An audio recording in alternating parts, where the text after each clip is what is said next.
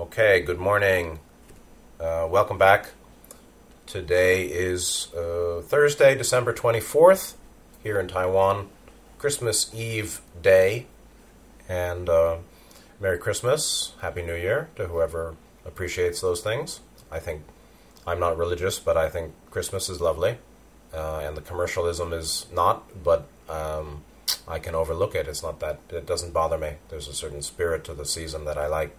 In any case, today, I'm going to continue reading from Voice of the Self by M.P. Pandit, the Chittakash Gita of Nityananda. We're in the middle of page 56, and what I'd like to do is read 56 through 60, and then circle back to do commentary on the verses from middle of page 56 on the PDF. So, starting towards the second half of the page 56 on the PDF. Nityananda said, "The gross idea is mental. The subtle idea is of the Atman. The Yanin is always in yogi's sleep. He is in this sleep whether he walks or sits. The Yanin, meaning the fully realized being, is like a tortoise. The tortoise projects its hands and legs when necessary. At other times, they are withdrawn into the shell." Next. "Whether it is the mail train or the local, the driving power is the same. Only the timings are different," meaning the speed and the schedule of the two trains. "The sannyasi is like the mail train. Sannyasi is he who keeps the world within himself. One who lodges his powers outside in the world is like the local train. To get into the train is difficult. Once you get into it, there is no difficulty. There is no anxiety about the luggage. When you purchase a thing from the train, all attention is on the train. Similarly, first is discrimination, second, sound. Whatever you do, the attention should be in the head. Seeing, hearing, talking are not action in themselves. Breathing through the nose is verily, truly action. Good action, quote, good action, is the downward course." It's a little hard to understand. Next, Muna, which comes from the root muni, which I'll get into later. Muna, silence, is of the mind, not of the tongue. Whatever is done uniting the buddhi and jnana is no action, like Wu Wei. Muna is the native place of the mind, not of the tongue. Sadhana is done by Muna, silence. He is a yogi who can unite in one both buddhi and jnana, one who can place the mind in the buddhi, the mind meaning the manasic function, in the buddhi, and the buddhi above the mind or manas is a yogi. The discipline of Muna is really the Sushumna Nadi, which is the junction of the Ida and Pingala, the two main nadis, energy lines up the back, spine. Of the nadis, three are the chief: Ida, Pingala, and Sushumna. Sushumna is the seat of the Kundalini. Of all truths, this is next, of all truths, the basic truth is the truth, Tattva of Brahman. Brahma Tattva means Jivan Mukti. The river must be seen at its source, not after it merges into the sea. See the mother root of a tree, meaning look at. All trees have mother root. Likewise, all have only one God. To regard all things in an equal vision is mukti, liberation. Next, a big drama is first rehearsed behind the curtain and then shown to the public. Similarly, yoga sadhana is practiced in secret, and as it gets established, it reveals itself. One does not get the experience at the very beginning of a practice. It comes by and by as the practice progresses. Next, top of page 58. Hunger is not satisfied by the mere smell of the cooked food. One has to eat it. So is experience. So is fulfillment. There can be no contradiction to self-experience. Sugar in the palm tastes sweet only when it is inserted in the mouth. This is personal experience. Book knowledge can be contradicted, but personal knowledge cannot be. It is like the order of the king to the subjects. The king's command is self-experience, meaning one's own. The subjects are the book knowledge. Jivan Mukti, Swarajya, self-rulership or self-king, are the Yoga king, Yogaraj. Yogaraj, Yoga king, Yoga ruler, is fulfillment. Fulfillment is the dweller in the cave. The cave is the bodily buddhi, and to dwell in this cave of buddhi is to attain fulfillment. The cave of Jivatman is the third eye, sixth chakra. The heart sky, Hridayakash, is the cave. By ideation, meaning mental process, manasik, by ideation, the woman becomes man and a man becomes woman. The distinction is only for outer action. The subtle thought, activity within, akin to buddhi, is the same. This is the only difference in the outer limbs. Without subtle thought, man becomes a woman. If buddhi and jnana are one, woman becomes man. Whether it is opened by man or by woman, water flows from the pump. To bhakti, there is no distinction. Female and male are just two states. To the jnanin, there is not this distinction. Both in man and woman, there is only one Shiva Shakti. Next, for one without desire, there is no fear. For him without fear, there is always happiness. He is great whose thinking is great. Money and lands do not make one great.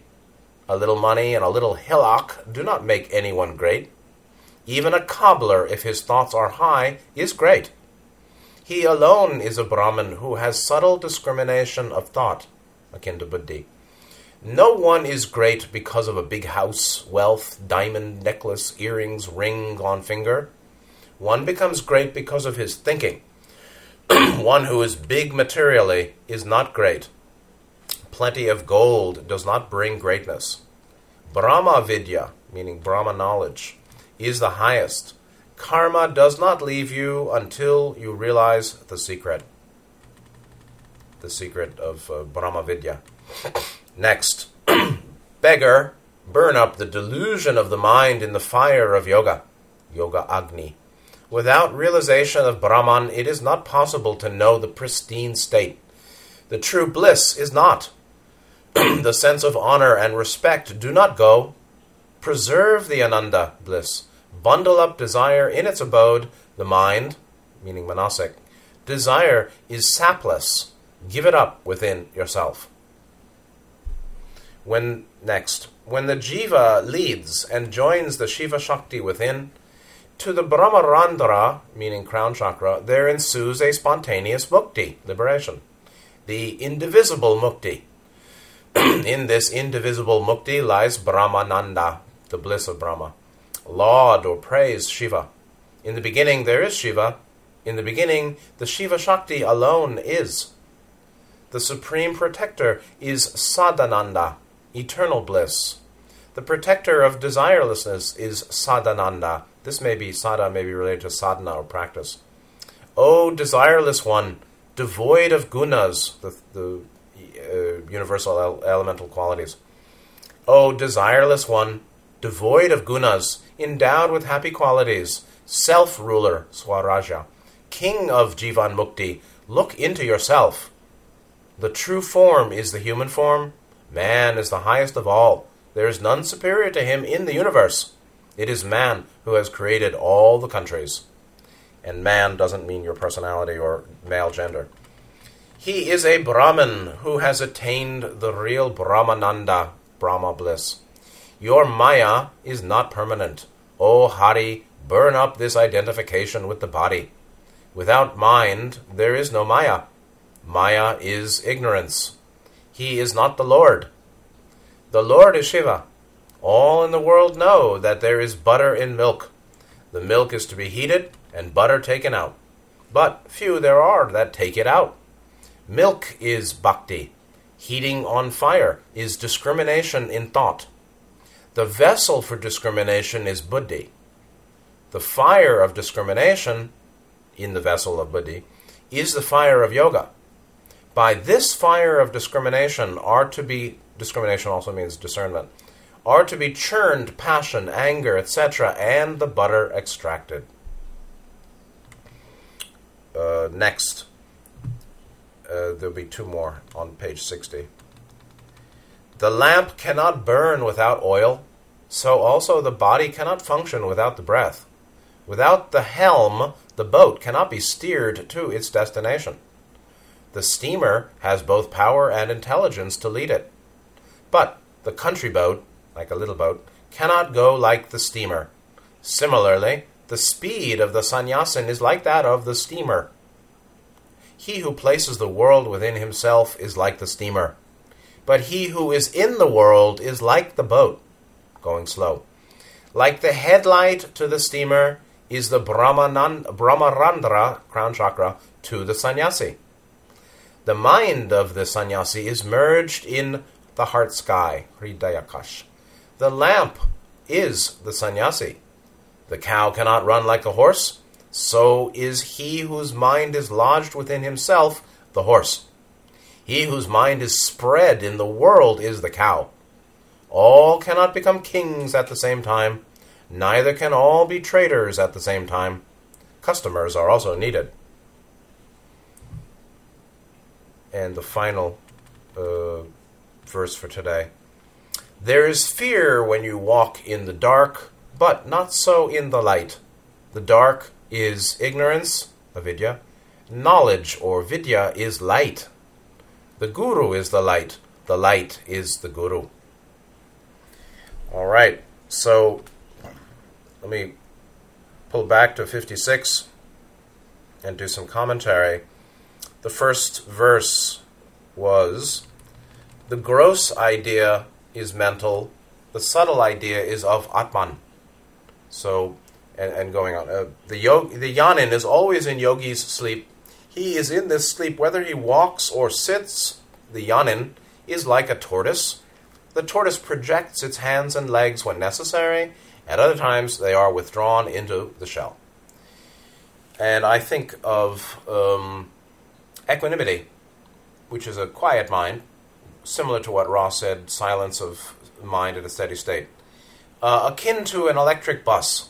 If you've ever been on an electric bus, when the electric bus is moving, you hear the whir of the electricity, the electric motor. When the bus stops, it shuts, and then there's stillness again. This is very much the mind that inclines toward nibbana, or the mind that has become habituated to non-proliferation of samskara, meaning non-discursive thought production, non-production of endless circular discursive thought. The monkey mind has settled, or the ox has been tamed. The ox herding pictures, the ox or the bull, as one way to look at that figure, is the wild mind, or mind, but particularly the aspects of mind and conduct that need discipline and restraint. And yet, when it's been disciplined by by carrots and sticks, by kindness and strong discipline, and sometimes harsh even, we sometimes need to be harsh or hard on ourselves, then it's a friendly, powerful animal, just like the meek praus that inherit the earth, the war horse, the tamed war horse, like a tamed bull, just the same. So the meek will inherit the earth, praus will inherit the earth, said Matthew 5:5.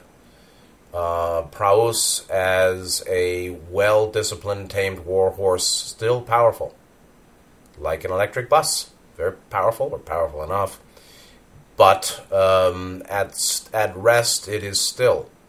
Like the tortoise, in activity, in its phase of activity, hands and legs are projected when necessary, and when not, they're withdrawn. The mind goes back to quiet or peace or interior focus or well-being with non-activity. And so commonly, again in the verses, we see lots of distinction and explication of needed polarities, or some level or some demonstration of discrimination. not discrimination, racial discrimination. Discrimination of greater and lesser, more and less valuable on the path. This is critical. What's more important, what's less important. Clarification of values. That's a very important purpose of harsh catalyst testing, too, which we see in the world and in our personal lives as well, is getting clear what's really important and what's less important, which really is the better way for me or the better way of conduct, the better choice to act upon or decision, which direction of decision or direction of movement and activity, what's better and worse, what's right and wrong, what's higher and lower, what's more beneficial to me and you and less beneficial to me and you. And sometimes it's more beneficial and painful. It can be less beneficial and less painful in the short run. But it's less beneficial because in the long run, there's more pain. So there's short-term sukha and long-term dukkha that is commonly attractive because we want sukha, happiness, pleasure, well-being, something, desire, fulfillment in the short run, or now, which is pretty normal. But if we had discrimination or discernment, we could see that, well, although there's a short-term sukha, there's a long-term dukkha. And in other cases, there's a short-term dukkha and a longer-term sukha, meaning it's going to be painful now, but it will be better later. I have faith, or I know. And that kind of discrimination, it's not a bad word, is useful. It's wisdom. It's discernment. And so separate, it's like the negatives follow the rule, divide and conquer. Positive orientation follows the rule, divide and unite. Separate or distinguish or discern and then combine and unify and integrate. This is very different. It's not about control or domination. It's about clarify greater and lesser of value, both short and long term. I mean, being able to think clearly is important, really. And a lot of spiritual people like to dance rather than think. Well, it's fun to dance, but actually after you dance, you probably do need to think at a certain point because there is work to do and decisions to make and values to clarify and uncertainty about many things, questions to answer. So there's the gross and the subtle. The gross is of the outer world, the material world, desires, and the manasic function in mind. The subtle is of buddhi, the inner, the more spiritual, that which is to longer term welfare and benefit. And it's very interesting. The gross idea is mental. The subtle idea is of Atman. You can say that material focus is of the manasic function, and spiritual focus or seeking peace and clarity and wisdom discernment is of Atman. It's inner, but it's also of non-dual. The Atman is primarily non-dual, meaning non-duality or law of one. The awareness that the many is one and that the physical and the metaphysical are inseparable, like that. But also that we really can't change the mind. And what appears in the mind and our problems are made by us and can be resolved by us. And sometimes the resolution is only a change in attitude. In other cases, we really can resolve or dissolve the roots of distorted patterns. Anyway, he commonly talks about the yanin as sleeping. It's not spiritual sleeping. It's the manasic, discursive, overthinking, monkey mind, wild, materially focused mental activity that has been put to sleep. So next, bottom page 56, talking about the train.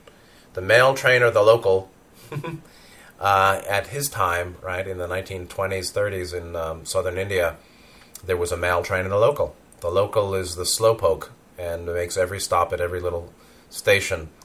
We have that here in Taiwan. The local is a cute 4-car blue train, and the express is sort of sleek and fashionable, chic.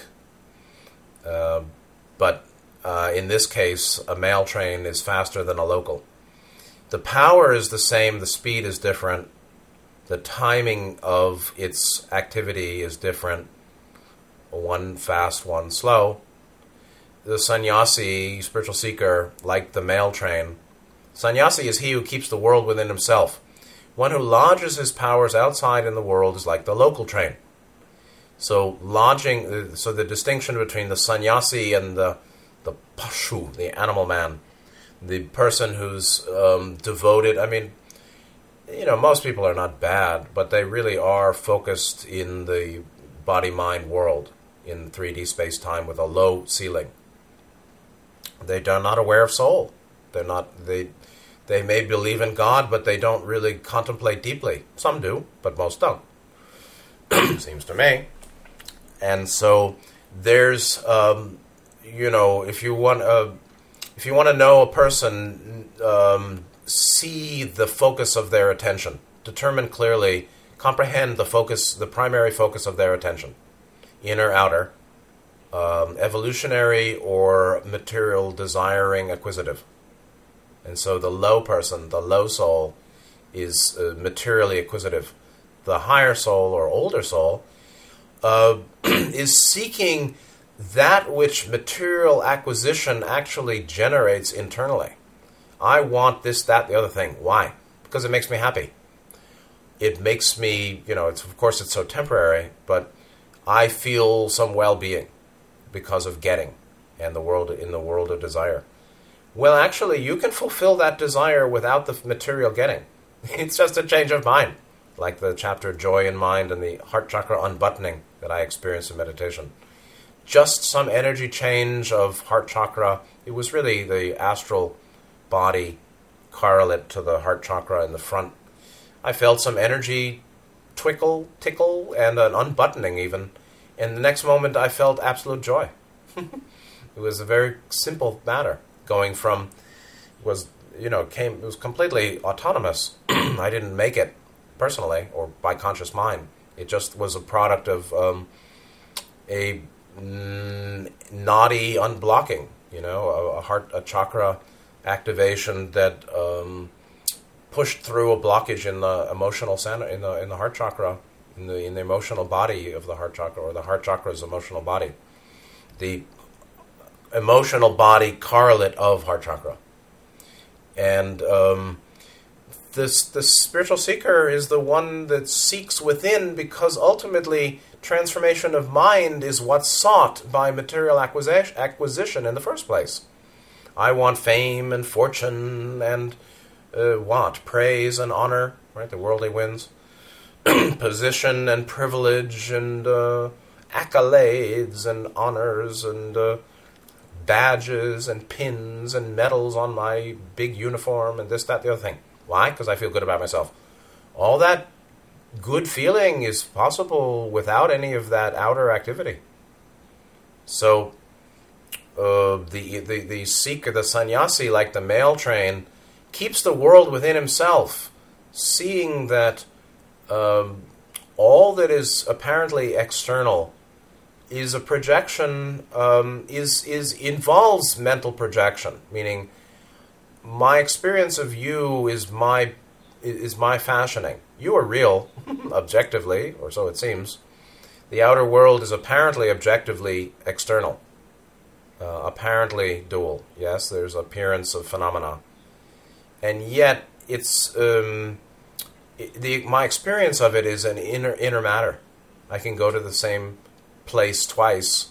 The first time I see so much beauty and I feel wonderful. The second time I'm thinking about some trouble and I don't see anything and I'm just miserable and I'd rather, put my head under the pillow. So the outer world is experienced in accord with inner conditions. So meanwhile, the material man, the macro society and micro society, the micro man versus the macro man from the book 2150. Micro man lodges his powers outside in the world like the local train. And the local train has many stops, meaning they stay in third density for many lifetimes. And the sannyasi, or the seeker, or the muni, the sage, the one who seeks inner transformation and release eventually, like the mail train, goes fast and doesn't need to stay in third density very long. And so then there's a teaching, bridging 56, 57. Whatever you do, the attention should be in the head, and this is also a useful guidance in meditation. A number of teachers have said, don't focus below the head. If you focus where, energy follows thought, so when the thought or the attention is on a certain chakra lower, or any, one can get into big trouble and overstimulate that lower chakra, like people concentrating at the hara or the dantian, the second chakra zone in the front, or even the heart. People can become super emotional and excessively feelingful, unceasing feelingfulness without respite or peace. It's good to be sensitive and feelingful, but not on automatic. So anyway, his point is attention should be in the head. Is very useful, and that doesn't mean excluding feeling. It means seeking not to get attached or stay attached when we realize we are. And that also requires looking in and knowing your mind, of course. Like, what's going on for me? It's not just a shutdown. It's an opening to look in. If you can't see through it, you got to see it through.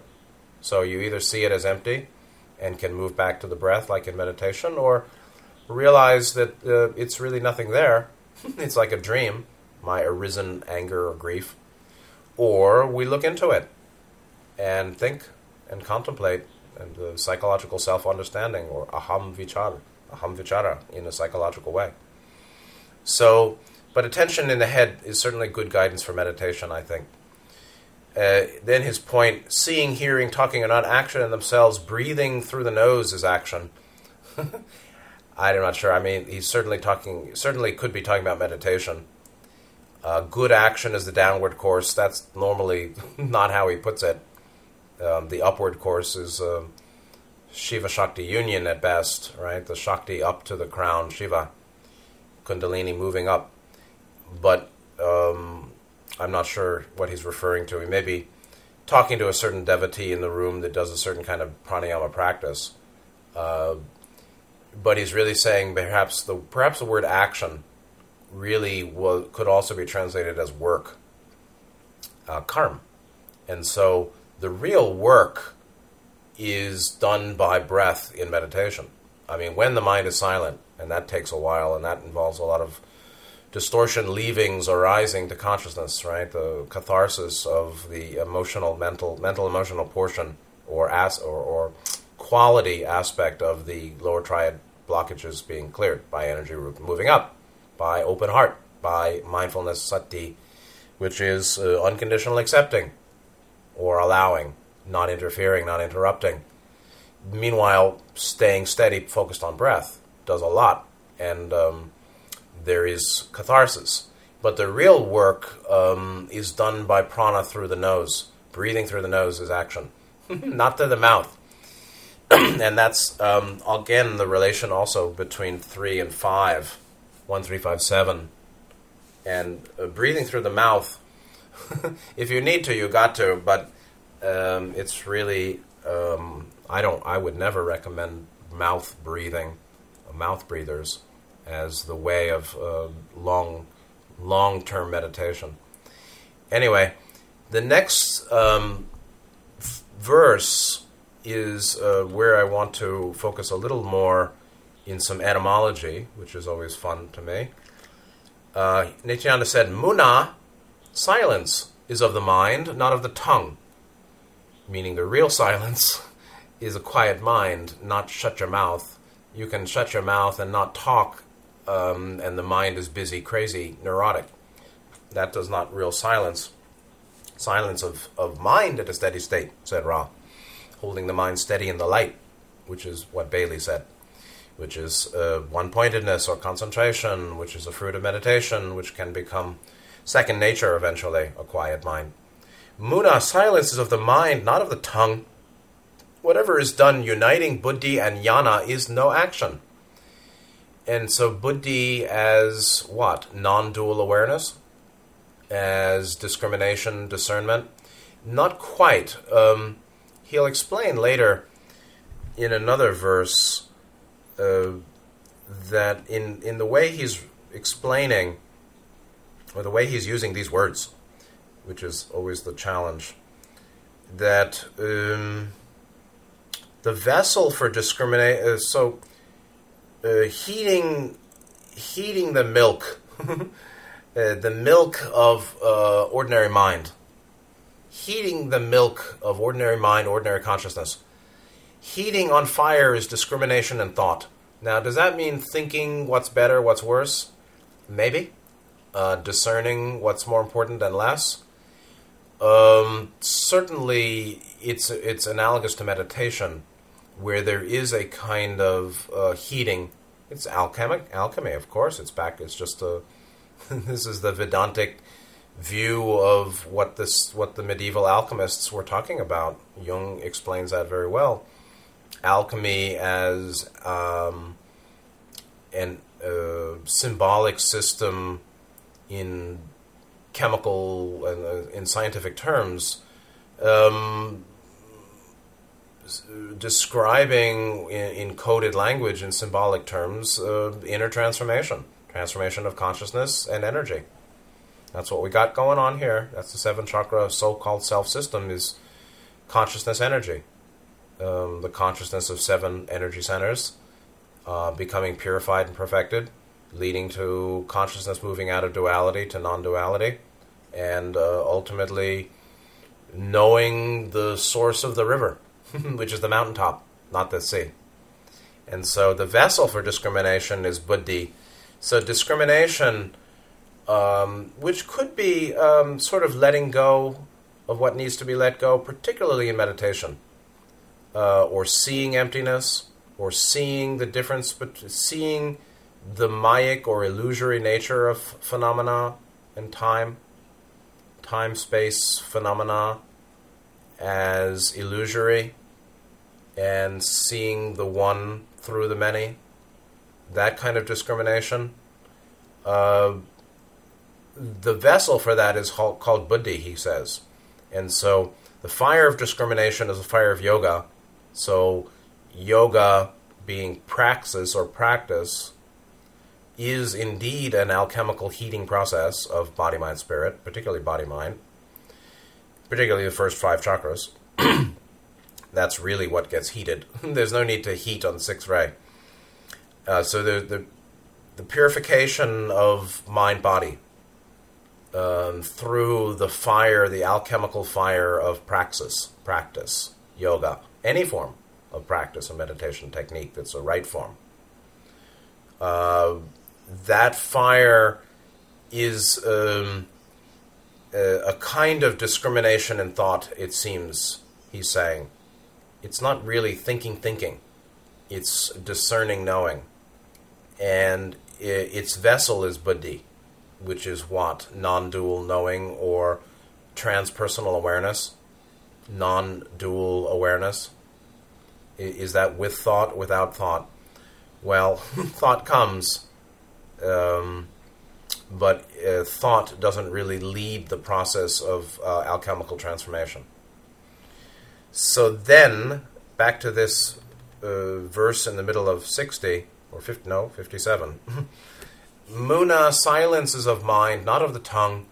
Whatever is done in uniting buddhi as that non-dual awareness, discernment, seeing, knowing, higher function of mind, and jnana, knowing, is no action, meaning no, it's not an outer working, it's a subtle inner transformation. Muna is the native place of the mind, not of the tongue. So the native condition of mind is silence, like the tortoise when the arms and legs have been retracted into the shell. Sadhana is done by silence, by muna. That's beautiful. That's very true. The root of practice is silence. And when people get into practices that are very complicated, like in esoteric Buddhist forms or tantric yogic forms and very complicated forms, even dancing forms. They may be very useful. Somebody can do whatever you want. But the root of transformation is prolonged silence. Silence of mind at a steady state, as Bailey said, or as Ra said. And so silence of mind at a steady state, meaning persistent, long-term, quiet mind with attentiveness, not sleepy. If sleepy is fine, go to sleep. After you wake up, if you can stay attentive and clear and one-pointed and focused in samadhi, that extended samadhi is alchemically purifying of the 7 chakras, particularly 1 through 5, particularly 2 through 5. And so chakras of mind-body, particularly 2, 3, and then 4, 5, are greatly transformed by prolonged samadhi. And that is alchemical, and that is akin to churning milk for butter. He's a yogi who can unite in one both buddhi and jnana. So buddhi as that non-dual awareness, and jnana as knowledge. Jnana as knowing, like gnosis, gnosis, same. So realization of non-duality with the higher function of mind, or the greater functions of mind, coming to realization. Seems to me similar to unification of buddhi and jnana. One who can place mind in buddhi, and then buddhi above mind, or manas. So mind is not chitta here, it's actually, I think, manas. Or one who can, to me, placing the mind in buddhi, which may be actually subordinating manas to buddhi, is akin to is performed by long-term samadhi, long-term quiet mind, concentrated, attentive mind, non-grasping attentiveness. Long-term, quiet, attentive mind, not proliferation of samskara, not wildly generating thinking, feeling. It just doesn't happen. Not because you're forcing anything or suppressing. It just doesn't come up while the mind is attentive and present and not sleepy. That's akin to, I think, placing so-called mind or manas in buddhi, then buddhi above mind, and that's the yoga. That's the great work. And so that's the discipline of Muna, or Muni. Now, when we go to my favorite wisdomlibrary.org, wisdomlib.org, definition of Muni, we have many definitions. From the Buddhasasana Concise Pali English Dictionary, meaning how it was used in Buddhism, particularly 2,500 years ago, Muni is associated with the word to having known, having understood, knowing, understanding. It is knew or understood. He did know, he did understand, and that, literally a monk. When we look at the Pali Text Society, old PDS, Pali English Dictionary, all sorts of interesting unpackings or fine detail on the etymology of the word. Muni, coupled to the Vedic Muni, originally was one who made a vow of silence. So Muna or Mun is originally basically silence, or the one who made the vow of silence. And that one is the one who can know and understand, or who has come to know and understand. So Muni, originally one who's made a vow of silence, connected with mukta, like mukti, right, like liberation. So prolonged samadhi, which is by definition concentrated and attentive and clear and present, and non-busy-minded, similar to praus, similar to the well-tamed ox, actually, that can rest and play and have fun with the little boy who's got his flute, who controlled him or taught him to be a peaceful and powerful being, not just powerful and undisciplined, but peaceful, disciplined, and powerful. So Muni connects with Mukha. Mukha connects with Mukti or Moksha, meaning liberation. So it's right on the way. And then different fellows preferred different etymologies. Some white people said inspired or moved by the Spirit. I don't think so. Meanwhile, let's look at Pali explanations from Dhammapala. Dhammapala, I think, was a commentator, or Abhidhamma Bhikkhu. Si Munana, a holy man, a sage, wise man. The whole term Shakyamuni, as an epithet for Gautama, means the Muni of the Shakya clan, the sage or holy man of the Shakya group, the Shakya Muni. The term, which was specialized in Brahmanism, has acquired general meaning in Buddhism and is applied then, or applied by the Buddha, to any man attaining perfection in self-restraint and insight. Just that is a very deep teaching. So yes, the term preceded Gautama. It was specialized in Brahmanism in association with silence and sageliness, but Gautama kind of repurposed it to the one of the noble Sangha, one of the four classes of a noble Aryan Sangha, which really means the four levels of attainment. Stream entry, once returner, non-returner, and arahant. And that is itself, that awakening is a relative degrees of perfection in self-restraint and insight. Self-restraint is very much associated with Sila.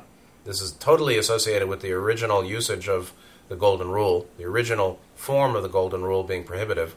Don't do unto others as you don't want them to do to you. Don't do to others what you don't like. Prohibitive. Humans at this time in history don't like prohibitive because there's so much evil prohibiting human freedom over the ages, and so now they're self-prohibiting in their reaction to ancient patriarchalism.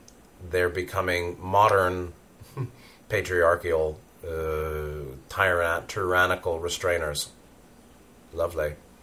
So 3D repeaters just keep repeating. They do what they do best.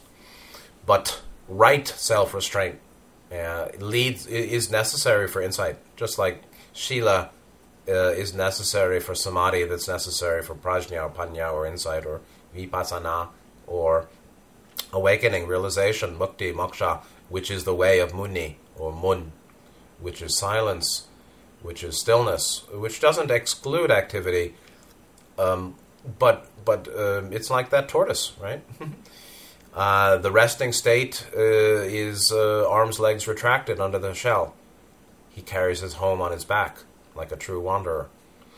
And when necessary, extends arms and legs for movement and interaction. And like the electric bus, at rest goes to silence. And even in activity, there's rest, of course. So even his activity is pretty rested. So then it goes on. So the word is capable of many-sided application and occurs frequently in the oldest poetic anthologies. And yes, there's the Muni Sutta, which was, I believe, from Sutta Nipata, which I read. And some other discussions. Muni Bhava. Bhava meaning becoming or being. The becoming of the Muni. Becoming a Muni. Munihood, different than motherhood. Meditation, self-denial, abrogation. Self-denial is actually rightly called self-restraint. But some people practice self-restraint wrongly and get into self-denial and self-punishment. Even like Carla saying that she wanted to buy, stop herself from buying clothes for a year. Because what? She's such a greedy person? I don't think so. So sometimes right self-restraint is wrongly practiced in confused self-denial. And sometimes the fastest way to get rid of certain desires is to fulfill them. Then they're done. And some of them fall away, and then it becomes no big deal. Then we see some interesting connection. Munayo equals moneya patipadaya. That's very interesting. So Muni relates to this Muneya, which is very much about silence, and then Patipadaya, path, Magapalam, path and fruit, Aseka Munayo, all sorts of Pali terms and conjunctions, combinations associated with the root mun, and one of the greatest Thai Ajahn teachers is Ajahn Mun. This probably means the same mun is from silence, this is silent sage. Then there are also point that the Abhidhamma in Buddhism literature produced several schedules of Muni qualities based on threefold division of character revealed in action, speech, and thought, word and deed. So Kaya, Vachi, and Mano. So there's Kaya, Moneya, Vachi, Moneya, and Mano, Moneya. Body, speech, and mind or thought, silence or stillness or sageliness or saintliness. And so the Muni is perfected or sagely, saintly, and ultimately of stillness and peace in body and speech and mind. And you really can't force that. It really requires simply a lot of long-term heating of the milk to extract the butter. It really just takes time. So he said the discipline of Munna is really Sushumna Nadi, which is very straightforward yoga theory. So Sushumna Nadi is a central channel up the back, which is etheric, not physical, and of the chakras up the back, 1 through 6, or 1 through 5, actually. And that's the end of the back, and then it goes to the third eye, and that's the junction of Ida Pingala, the junction of the hermetic staff of Western medicine.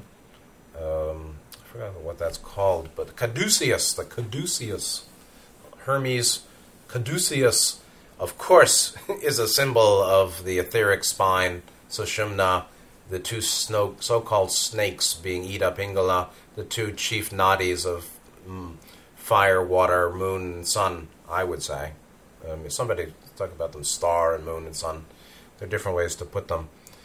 But there really are these two ways, and so of the nadis, 3 are chief, he said, Ida Pingala, the two main nadis up the spine, and Sushumna, the central channel. Sushumna is the seat of Kundalini, and basically, when Ida and Pingala are in harmony, they're quiet, or they're not proliferative. They're not in mental, and they're not in energetic restlessness. They're not in, the mind is not in samskaric proliferation, right? Thought, word, deed, or thought and emotion, mental emotional proliferation occurs not in samadhi. That itself is a stilling of Ida Pingala. That itself allows Kundalini or Kundalini Shakti, prana, intelligent energy, to more fully rise from root to crown up Sushumna. Very straightforward yoga theory. And what allows that Kundalini, at best, in my view, rather than a forcing practice or like Gopi Krishna focusing on crown chakra, is silence of mind at a steady state, just like Ross said, which is samadhi, which comes out of one-pointedness, or is the result of practicing mindfulness of the breath or another object for a prolonged period of time or years. And the mind naturally enjoys quiet, and Ida Pingala are in harmony and peaceful, and Kundalini Shakti more fully, more thoroughly goes from root to crown. Then, what's the timing here? He said, of all the truths, the basic truth is the truth or tattva of Brahman, Brahma tattva. And said Brahma tattva means Jivan Mukti. So the truth of Brahma, or tattva of Brahma, with a capital T, is Jivan Mukti, or soul liberation. Jiva as soul, Atman as the source of soul. Jivatman is the union of the personal soul and a higher self, which is above soul in many systems. There's manas and buddhi as functions of the conscious mind, or available to conscious mind, or mind-body-spirit complex. What doesn't reincarnate at first level is called soul. Bailey system agrees with this, and that is, to me, similar to jiva. But above jiva is Atman. And when one returns fully to sixth density, one has achieved Jivatman. But Jivatman, or the conscious mind or the entity, becoming one with Atman or returning to unity, then has the further work of uniting with Paramatman, meaning eighth density, or the greater Atman, Para Atman, in which lands one or leads that one to 8D and Guardian, the community of the Guardians, which is a nice place to be. And that's the union of Jivatman and Paramatman. But Brahma Tattva, the truth of Brahma, is the truth of the liberation of Jiva, which is Jivatman and Paramatma at one. That's Jiva Mukti. And so it's just an important point that he says, of all truths, the basic truth. And that's the point. There are lots of truths, so I love truth, right? What truth? All truth. Well, cool. But some truth is important and some is not. I can say that the sky is blue and the tree is green. That seems to be true, according to our visual apparatus. But that's not a critical truth. The most critical truth, as he's saying, is Brahma, Tattva of Brahma. And that's the truth that liberation is possible. There are beings who are fully liberated. And that's where we're all going. And that's tracing the river to its source. So the river, seen at its source, the source is the mountaintop. Not after it merges into the sea, which is down. That's the downward course. And that's all very much associated with good and evil, or good and bad, or I don't like. That might be when he means the good action is downward. But upward, to the source of the river, is the mountaintop. Where the rain falls is the source of the river. Where it forms, not as it discharges in the sea.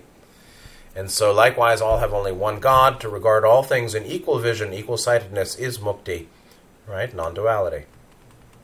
Then the theme of first and second, early and later, stages of path, inner and outer, hidden and revealed. So rehearsing the drama first privately, yoga sadhana first done privately, or early development doesn't manifest. Manifestation is of a later stage of development. That's the point. And so by the time there's a serious chronic illness in the body, the condition of body has deteriorated muchly. Meanwhile, it was there long before its manifestation or appearance in symptomology or symptoms. Likewise, he said, one doesn't get the experience, one doesn't get awakening soon. It takes time.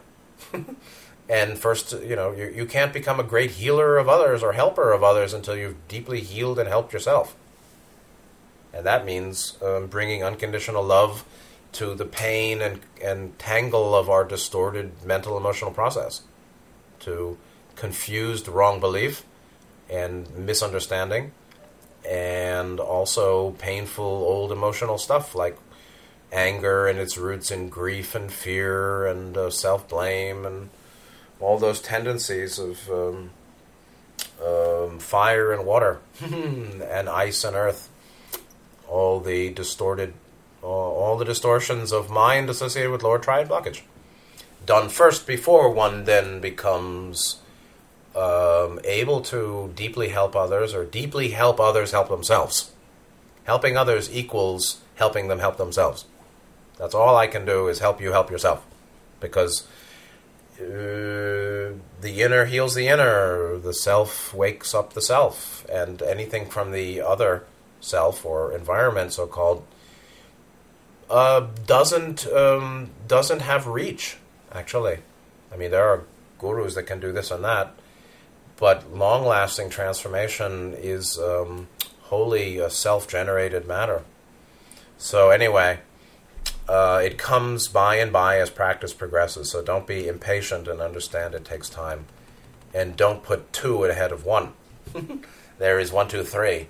And if you haven't finished 1, you can't get to 2 and 3. Or you can try or taste 2 and 3, but you're really not finished with 1, if that's the case. And then that should be admitted. So one can have some breakthrough and absolutely still have lower triad blockage, absolutely. But one still has to return to working on the lower triad blockage because it doesn't go away by having taste of higher attainment. Going on, I guess I won't finish all of these, but I'll read a few more. And so he's used before the analogy of eating, that smelling or seeing or thinking about food isn't satisfying, you have to eat it. This is the point of book knowledge versus self-knowledge. Having personal experience of certain levels of attainment, certain attainments, is critical. And people are confused when they haven't had the experience. So an experience of astral plane, an experience of contact with higher self, experience of direct ET contact, experience of higher dimensionality, experience of non-duality, experience of endless joy or bliss, experience of magical cities. All these things are possible and necessary and valuable. And the one who has that is quite different than the one who hasn't. In Buddhism, it's really said, I think the Sri Lankan from puredhamma.net mentioned it, there is something special, or there's a certain... in the early days, I think, it was understood that the only teacher of Buddhism is somebody who's had Sotapanna or beyond. Anybody else doesn't really know. And so if you've not had Sotapanna, you really shouldn't be teaching Buddhism. Have I had Sotapanna? I don't know.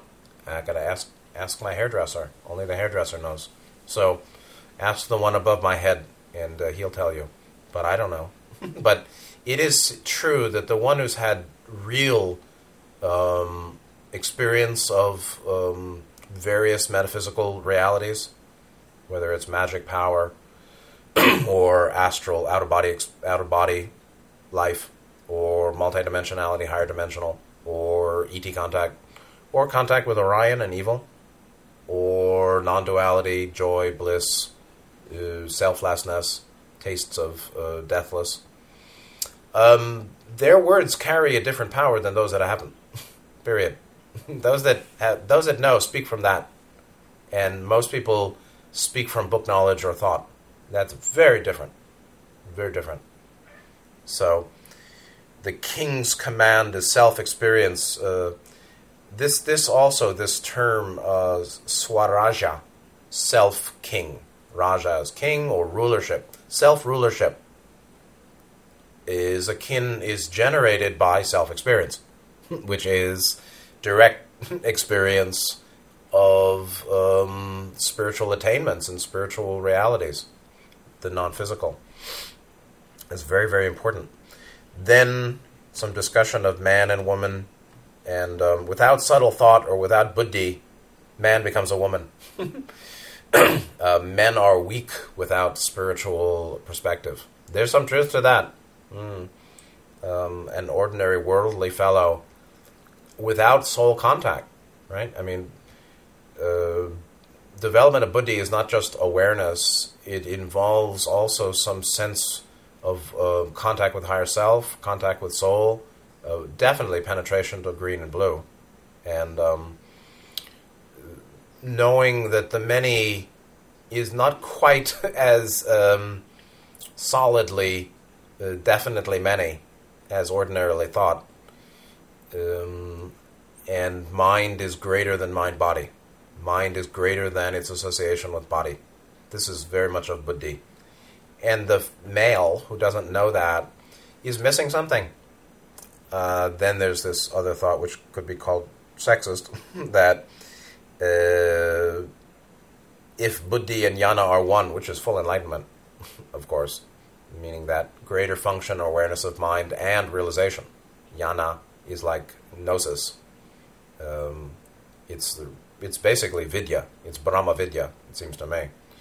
Then a woman becomes a man. Well, how about a woman and a man becomes transgender, becomes free of gender, becomes way outside the whole duality realm of male, female, and yin-yang itself, of course. But he's fine with that, of course. He says, whether it's opened by a man or a woman, doesn't matter. Water flows from the pump. What pump? The pump of Muladhara. the Muladhara in the base of the spine, and we can say the Muladhara at the root chakra at the 5th chakra. The greater circuit of 5, 6, 7 as the advanced working of 1 through 7. In any case, to bhakti there's no distinction. Devotion, in buddhi there's no distinction from an awareness of the inseparability of the physical metaphysical. There's no distinction. It's beyond gender. It's just irrelevant. It's agender, not trans. It's not beyond. It's just not of it. It just has nothing to do with it. Body, genitals. Not important. Male and female are just 2 states. Yes, exactly. To the Yanin, there is not this distinction. Absolutely. Both in man and woman, there's only one Shiva Shakti. There's only one 7 chakra system and working and path and goal. Then, bottom 58. For one without desire, there's no fear. There are some that may have low desire, but they still have fear. But actually, they do have desire. And the thing about fear is that it's a registration of threat. It comes from perception of threat and a sense of vulnerability. There's basically two components to fear, it seems to me. One is perception or conception of threat.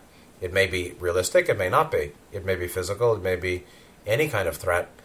So there's a recognition or a belief that there's a threat. There is some agent, generally outside the physical body, but it can be in the mind, that can bring harm or is potentially harmful. And then there's a perception of vulnerability or liability to being harmed by that threat. Both of those are related to desire, for sure. But without desire, here you can say desire is raga, but really we're talking in Buddhism craving and tanha, thirst, hunger, thirst, craving, tanha. And that's ultimately where you get the very illusion of selfhood or subjectivity and separativeness in the first place. The transit from 9th fetter to 8, from restlessness to manas or manna or conceit, which is really tanha manas, which is craving conceit or craving-based subjective identity, subjective perception, conception-based identity, craving-based egoichood or ego, the sense of ego, craving-based false ego, craving-based false separative identity, like that. It is based in desire. And so where there's a self, where there's a sense of a solid self, indeed there is going to regularly be perception of threat or imagination of threat and a view of vulnerability. If you ain't got nothing to lose, got nothing to lose, said Janus. So if you got something called a me, you got something to lose. So there'll always be some fear coming up and going. Only an arhat is really beyond fear. He who's great, and then there's a question of greatness. What is greatness? Obviously, it's not material possessions. But today, the last have become first. The lowest souls, in my view, morally, have become the top of the human social order, the social hierarchy. So everything's upside down. And prepare yourself for endless lies and deception. This is the time of incessantly outpouring lies and deception and deceit. Just self-deceit has been going on for a long time. Now we have institutionalized deceit and history run by psyops. So it's one after another, and everything's possible here, even Bluebeam and the false alien disclosure of false alien salvation, false alien invasion. Invasion goes to salvation. In either case, you better sign up, they'll say, or else our benevolence will smash you and put you in jail forever. We're so benevolent. We demand your compliance. That's how benevolent we are. So, be prepared. brace for impact, and don't be surprised if some situation falls off a cliff in 2021. So sorry, it's a bad time, and it's going to get worse before it gets better.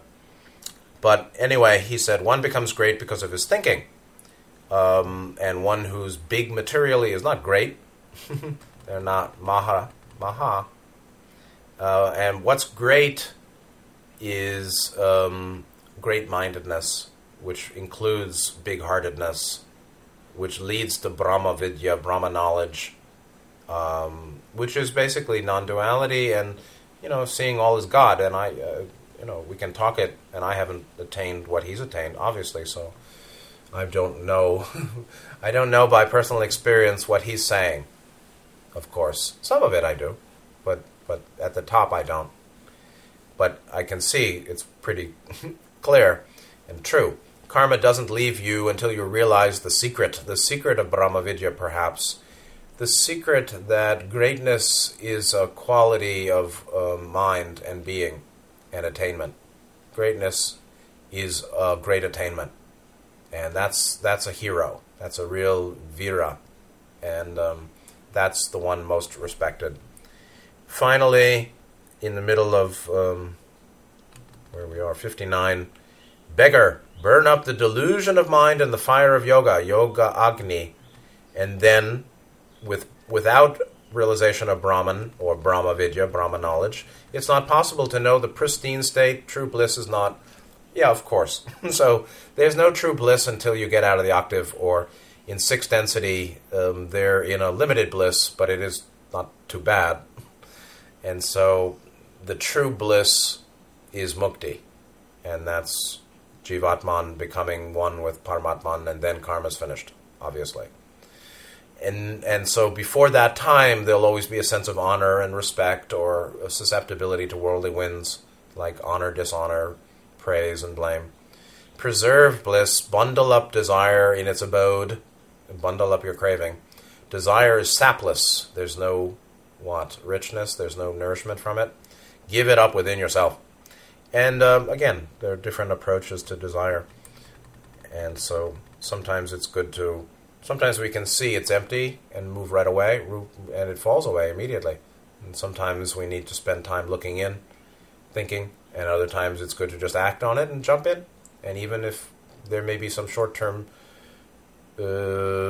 even if it's going to be short-term sukha and long-term dukkha, sometimes we still might want to act on that desire. And accept that I'll take my lumps later. And hopefully I'll be finished with that whole cycle after I've taken my lumps. And that's very common, and that happens, and it works. Anyway, that's it for this reading today. And so we're in the middle of page 59.